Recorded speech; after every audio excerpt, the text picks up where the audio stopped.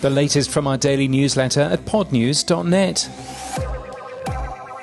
Podclips is one of a new set of podcast apps that offers clips of podcast shows as a form of curation. However, it appears today that it takes podcast audio without permission and rehosts it on its servers, which denies podcasters stats and revenue, and by clipping shows up, removes valuable context. This is wholesale theft, said Jason Calacanis, the host of This Week in Startups, adding, "They refused to take our audio content down until I sent letters to their hosting company. You can link to our audio files," he says, "and if a fan makes a clip or two, I'm generally okay with that. But to take entire shows without permission is insane." Well, our technical review of the site shows that audio from companies like NPR, Vox Media and others plays from Podclip's own servers. We've asked the company, which doesn't give an address on their website, for clarification of their licensing agreements.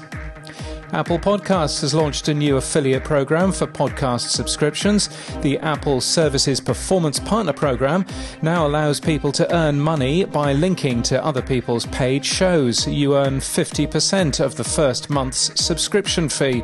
And guess what? Given the botched update to Apple Podcasts Connect, this might not come as a surprise, but a number of podcasters told Pod News today that the sign-up form for this new Apple affiliate program doesn't work. And it doesn't work for us either. Spotify is about to get into audiobooks, kind of. The company has partnered with Storytel to allow existing Storytel subscribers to access their audiobooks within the Spotify app. It's part of Spotify's open access platform. Google Podcasts is to get a number of usability updates, according to 9 to 5 Google, but no new features. Verbal has launched an iOS app and has exited beta. The platform aims to help with discovery. It's so far had $2.5 million of funding.